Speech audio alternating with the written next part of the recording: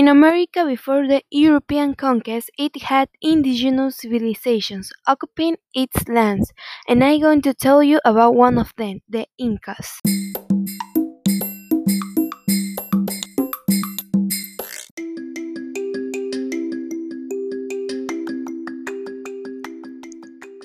Who were the Incas? The Incas were a civilization that settled in South America from the 13th century until the arrival of Francisco Pizarro in the 16th century. The Incas left us many contributions to our daily life, and the Europeans implement those same contributions to their daily life. Now, I will tell you some of those very important contributions that we have maintained until now.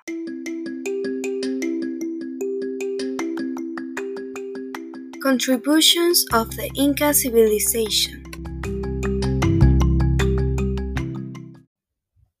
These are some of the contributions of the Inca civilization. The medicine, where things like the use of bandage, the use of the coca achieving a cure for malaria, and surgeries were surprising for a civilization that was thought to have a little knowledge.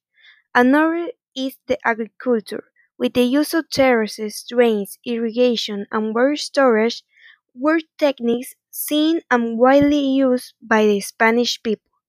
Another contribution is the conservation of food, where the deposits and the use of the coal were very common.